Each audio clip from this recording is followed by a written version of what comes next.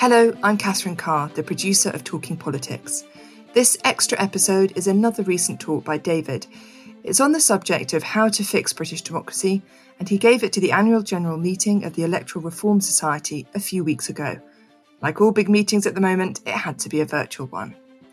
The question he considered was, what can we change about our democracy, and more to the point, how? Talking Politics is brought to you in partnership with the London Review of Books. If you enjoy listening to Talking Politics, you'll definitely enjoy reading the LRB. That's why they publish a reading list of relevant writing from the archive to accompany every episode on lrb.co.uk, and also why you, Talking Politics listeners, are invited to subscribe for just £1 an issue via the URL lrb.me/talk. That's lrb.me/talk. Talking Politics in partnership with the London Review of Books.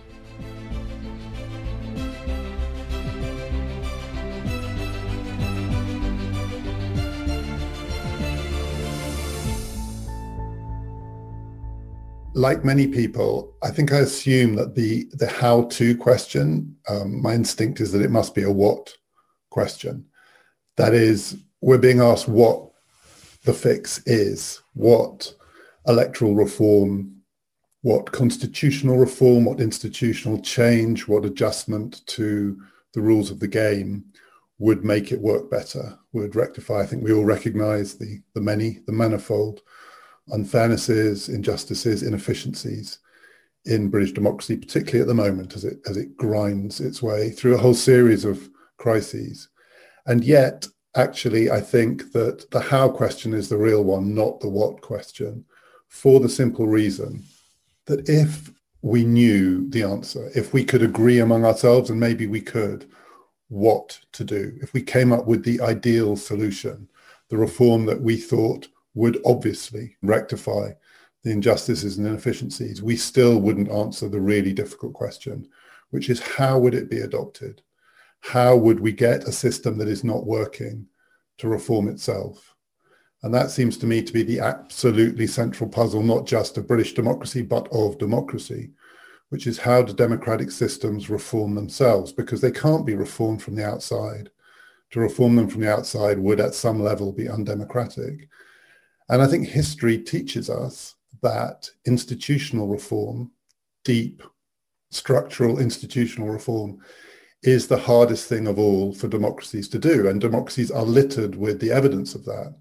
The Electoral College in the United States stands unreformed, and I suspect is going to remain unreformed despite the fact that its injustices are manifest. It's possible, I suppose, just about possible, that Joe Biden will finally decide to take it on, but it seems to me incredibly unlikely because he has better things to do. The House of Lords seems to me to be evidence of the fact that institutional structural reform is incredibly difficult, particularly for long-standing, stable democracies. And part of the problem is not just time. I think part of the problem is the other side of the democratic equation. We're used at the moment to worrying about the question of losers' consent. That is the fundamental democratic test, which is, do the people who lose democratic contests have a reason to stay in the game? And that is being put under pressure. It's put under pressure by events like the Brexit referendum. It was put under pressure, I think, in the United States too, by Trump's presidency. But there is also the issue of winners' consent when it comes to structural institutional reform. And again, forgive me if this sounds obvious, but there is a basic challenge in democratic systems that the people who have to reform the system are the people who have just won under the terms of the system. And for that very reason, they are less well incentivized than the losers, but they have more power. And it's not an insuperable problem by any means, because if it was, winners' consent would mean that nothing ever changed. And things do change, and democratic politics does reform itself. But it's very rare to get the setup right, to get the result of an election which creates the right set of incentives. And I think recent British history is evidence of that. British democracy is, among many other things, I think one word for it, fundamentally unreformed over the last generation or more.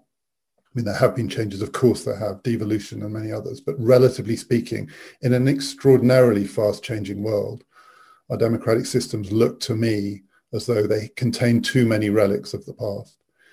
And yet probably the two most propitious moments for structural reform in the past generation of British politics were undone, on the one hand, in 1997, when I think Tony Blair was potentially quite serious about structural and indeed electoral reform. But as he says in his memoirs, the problem is he won by too much. His majority was too big. You might think that would give him the license to do whatever he liked. But as he said, he couldn't sell to a Labour Party that had just won a 179-seat majority in the House of Commons a change to the system. They would have thought he was mad. He needed to win by far fewer. And then he could have done a deal with the Liberal Democrats. Or 2010, the other propitious moment, I think, for structural reform to British politics, where the result was too close. The election where nobody effectively won and where there had to be a coalition, but then coalition politics produced the kind of horse trading and negotiation where the reforms that came out of it were too fragile to parliamentary and partisan arithmetic and game playing. So yes, we got an AV referendum, but I'm one of those people who believe that George Osborne had set that whole thing up because he knew how it was going to play out. And the one reform we did get, the substantive reform, which shows the huge advantage that British democracy has over American democracy when it comes to structural reform, which is we don't have a codified constitution, so Parliament can do whatever the hell it likes, which was the Fixed Term Parliament Act, the one really big change, which was itself clearly a consequence of narrow, contingent partisan argument. And what the British Parliament can do, the British Parliament can undo. And the one big reform, I personally think it wasn't a particularly successful one, but the one big reform is about to be undone. So it's hard, I think, no matter what we think should be done, to work out how it would be done. And then I think there's a bigger problem with the terms of the question. I'm not just going to spend 25 minutes telling you that I've been set the wrong question. I'm going to try and offer some answers as well. But the other big problem with the terms of the question, I think, is the idea that democracy is something that can be fixed. Because under the conditions where it needs fixing, that is like contemporary British democracy, where it is divided and fractious and often stuck, literally stuck, as we've seen in recent years, in an institutional setup that seems unable to deal with the problems that it faces. Any fix, any proposed fix, looks like a fix in the pejorative sense. That is, it looks like it's engineered to produce a particular kind of outcome, that we try and fix democracy by, as it would seem to the people who don't like it, engineering a particular kind of result. And I think we had a really stark example of that during the 2017-19 Parliament, where British politics did get stuck. British democracy got stuck. That Parliament, which was created by an election that was called by Theresa May to use the first past the post system to create a kind of mandate for decisive action and produce the exact opposite, the ultimate nightmare parliament, at least for the government, where nothing could be done because there was a coalition of people who would veto anything. And during the sort of worst of the impasse, where serious suggestions were made by parliamentarians for something to break the deadlock, a second referendum, for instance, or the group of parliamentarians who canvassed for a citizens' assembly, the idea that this might be the moment to think seriously and substantively about some kind of constitutional convention that will at least address the structural issues. The problem was a parliament that could have agreed on the terms of a second referendum or a citizens' assembly wouldn't have needed one. The reason I was always skeptical there would ever be a second referendum was that I didn't believe that a parliament that could agree on the terms, that is, the question, the franchise, the timing, would have needed a second referendum because that parliament would also have been able to agree on Brexit. And a parliament that could not agree on Brexit also could not agree on the terms of a second referendum or of a citizens' assembly, or indeed of anything. And we discovered that in the end, the only thing that broke the impasse was, unfortunately, an old-fashioned first-past-the-post general election that produced a skewed but decisive majority. But in case this sounds like a kind of counsel of despair, I'm not saying so therefore you can't fix British democracy, but I think you have to think about the question differently. And I felt this for a while, that there is a tendency when we look at the struggles of established democratic politics around the world to think that there must be a solution. And I don't think that this kind of democratic impasse can be solved in that sense. The other way to think about it is what we need is not a fix, but experiments. We should try new things. We should be willing to suggest and maybe even push for or embrace changes to the way we do democracy, not because we think it will fix democracy, but because we don't know what it would do. Because actually reform, when it's genuinely democratic, will be open-ended. So it's not a fix in the sense that it's designed to engineer a solution, a resolution, particularly of a short-term problem. And even Brexit, relatively speaking, certainly in the last parliament, was a short-term problem. But something which is open-ended and therefore in the spirit of democratic politics, because in a way, the point of democratic politics is that it's meant to be surprising. Indeed, that's one definition of it. In a way, you could say fixing politics is much easier for authoritarian regimes, particularly if it's an institutional or constitutional fix, because they just do it. It ought to be really hard for democratic systems precisely because you can't engineer an outcome. And I think that there are lots of ways to think about reform as experiment rather than fix. So for instance, I'm one of those people who is quite keen on the idea that British democracy should make much more use of deliberative forms of democracy. That is, citizens' juries or citizens' assemblies, different ways of both approaching questions, framing questions, discussing questions, and possibly even deciding on questions. The challenge always with selling citizens' assemblies is that there's such an emphasis on getting it right. It would be such a disaster if you sort of set it up and it didn't work.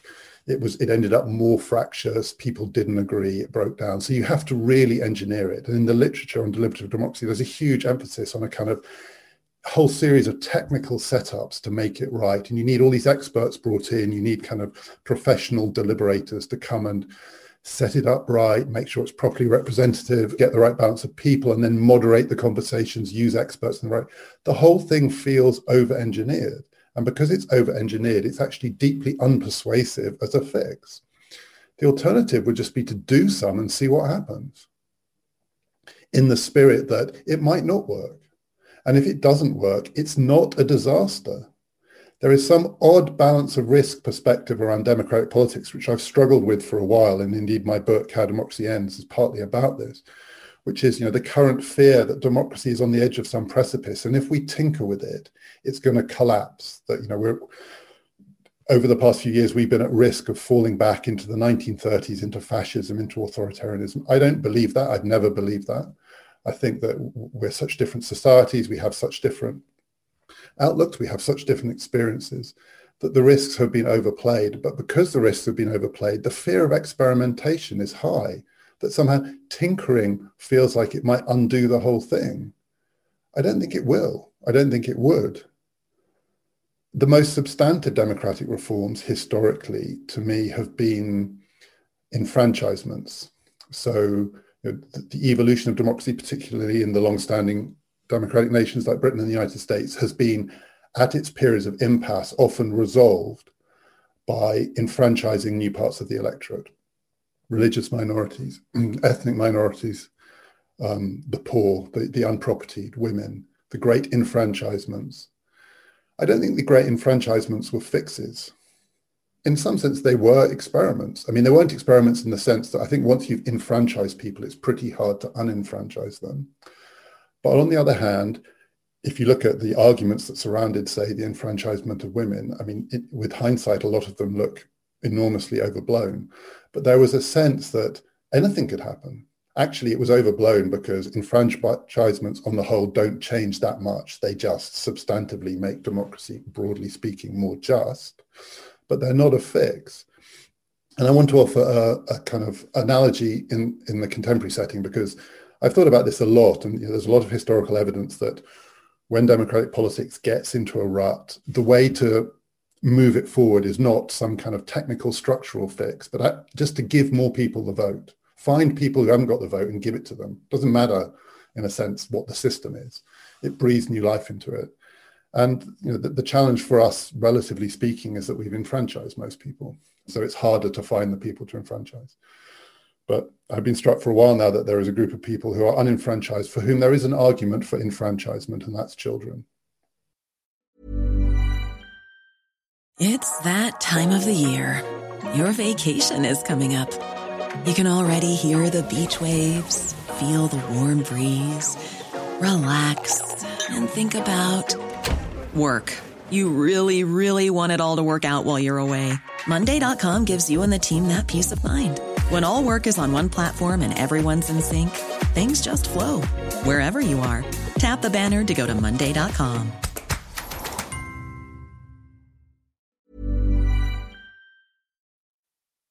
The enfranchisement of children seems to many people, and I've tried this out on different audiences, to be a laughable idea.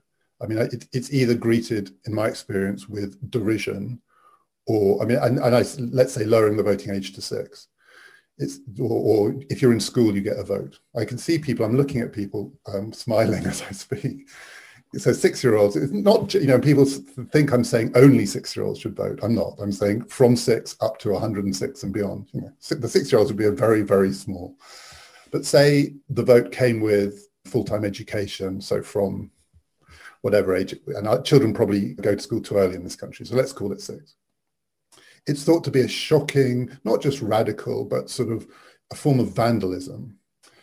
Whereas there's a lot of momentum around across the board lowering the voting age to 16. I mean, that seems like a serious, a relative small number of people to enfranchise, but a relative enfranchisement.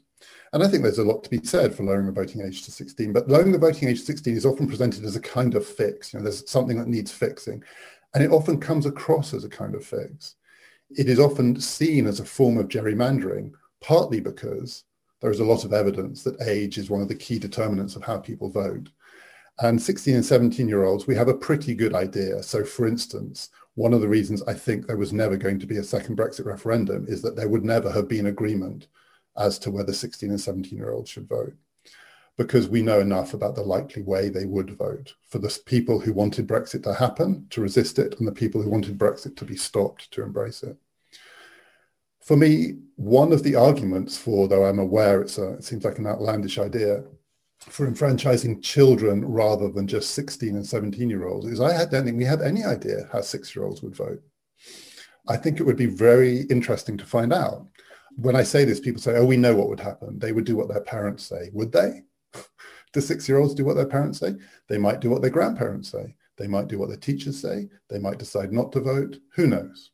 Or they might seriously read the manifestos and make a judgment on the basis of what they think would be the best set of policies for the country, unlike adults. Who knows? It would be an experiment. Now, when I say that, people think it would be insane to experiment with democracy with something as radical and drastic. Would it? Would that be more insane than ploughing on with a system that seems stuck in the mud? The fact that we don't know what would happen doesn't mean that we can't be reasonably confident that nothing terrible would happen. I don't think anything terrible would happen if children would vote, any more than all of the hysterical, overblown arguments that said when women would vote, or poor people were allowed to vote, or Catholics were allowed to vote, that the country would fall apart. The point about representative democracy is it has all of these safeguards built in. That's how it's meant to work. Voting doesn't change that much. But it does, at least if you embrace experimental radical reform, at least open politics up to new voices, ideas, ways of doing things. I happen to think that if children were allowed to vote, we would see a change in our politics, and probably on the whole for the better. It's not going to happen. I'm fully aware that children are not probably going to be given the vote in my lifetime. I make this argument partly just to say, I don't understand why, rather than a technical fix, an open-ended experiment that is, something that we don't know what it would do is thought to be so shocking.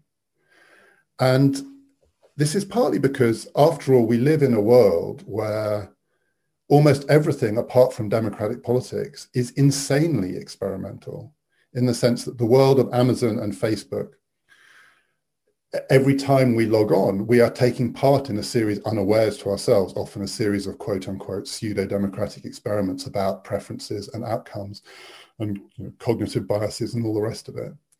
And I am aware that there is a case for representative democracy, the kind of historically grounded democracy that we have in this country, that it's meant to be a bulwark against that. You wouldn't want our democracy to operate like Facebook does, where 20 times a day you tinker with the system unbeknownst to the people who are participants in the system to try and see if you can make it work better. But it is also true that representative democracy has to compete with Facebook. Representative democracy has to compete. It has to hold our loyalty. It has to command legitimacy in a world where, though a lot of that experimentation is highly manipulative, it is also often empowering.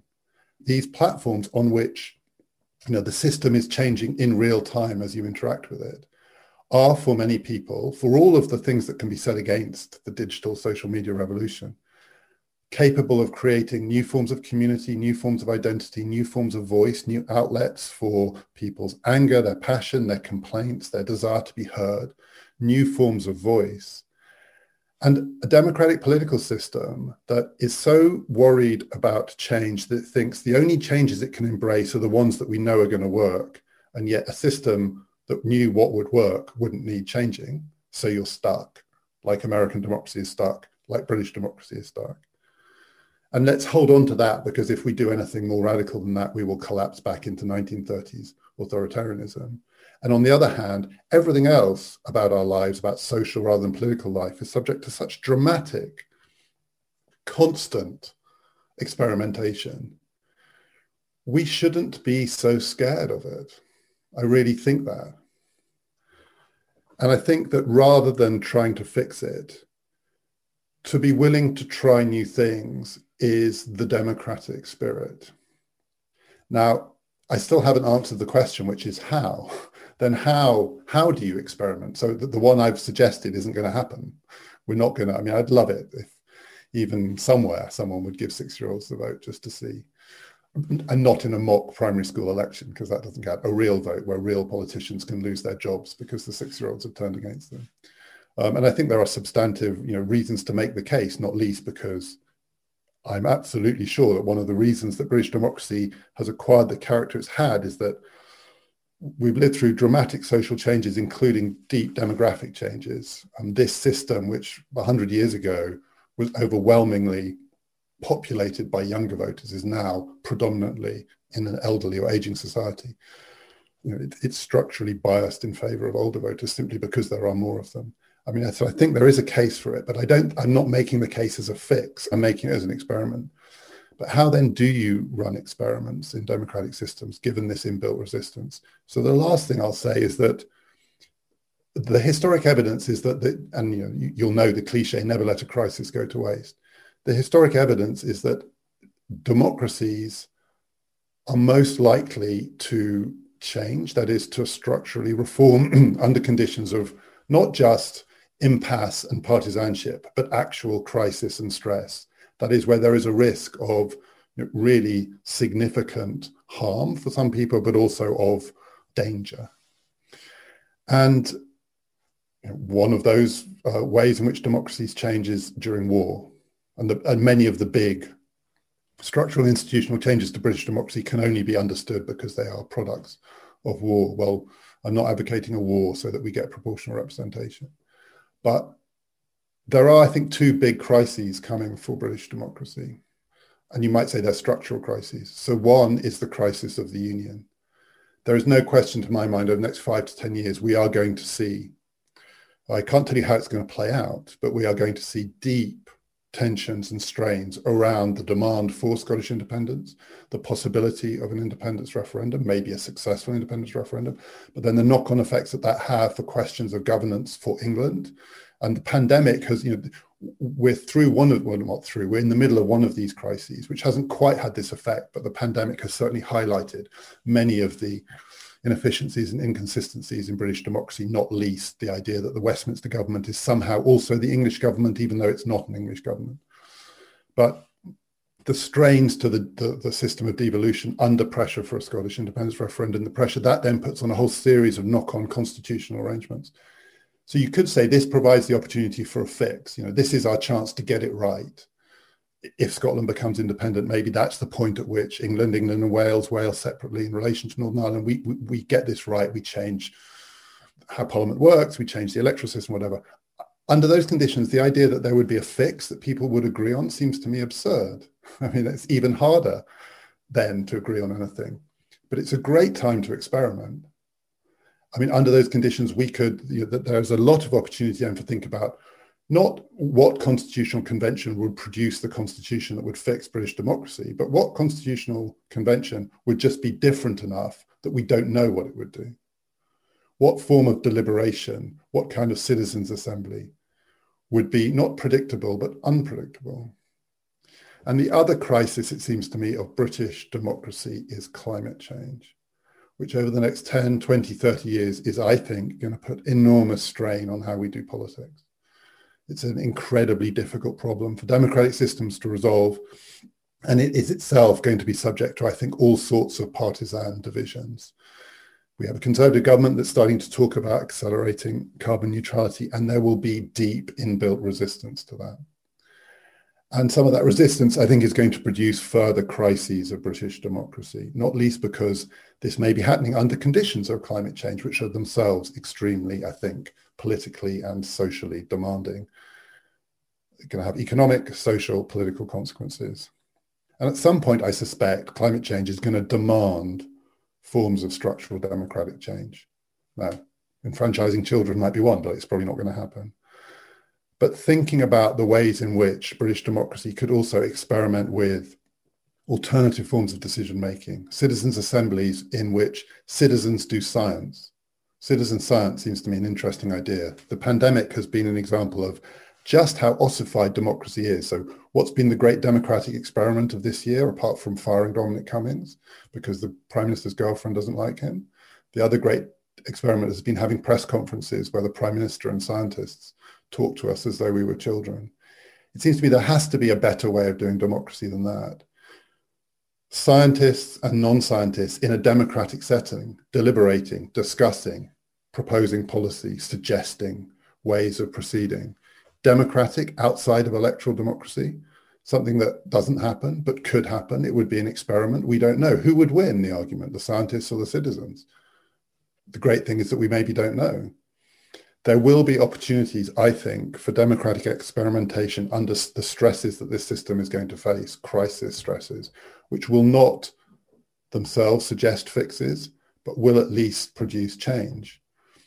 So my feeling about this question is that the wrong way to think about it is that we have to reform democracy in order to open it up, because I think democracies on the whole do not reform themselves. What we have to do is open it up so that it can be reformed. It's that way round. The opening up has to come first. And if it's opening up, then it has to be open. It can't be opened up in order to achieve a particular reform. But I think it's possible if British democracy was able to embrace alternative models of democracy from deliberative through to more direct. I mean, not necessarily more referendums, but at least possibly more direct forms of democracy. More street democracy, I mean, more protest democracy. I'm all for protest as a form of democratic engagement. That may then produce the conditions where institutional, structural, maybe even electoral reform is possible. I've often felt if you start with electoral reform, it's really hard to get there. But if you start with something else because you don't know where you're going to end up, it's possible you would end up with electoral reform.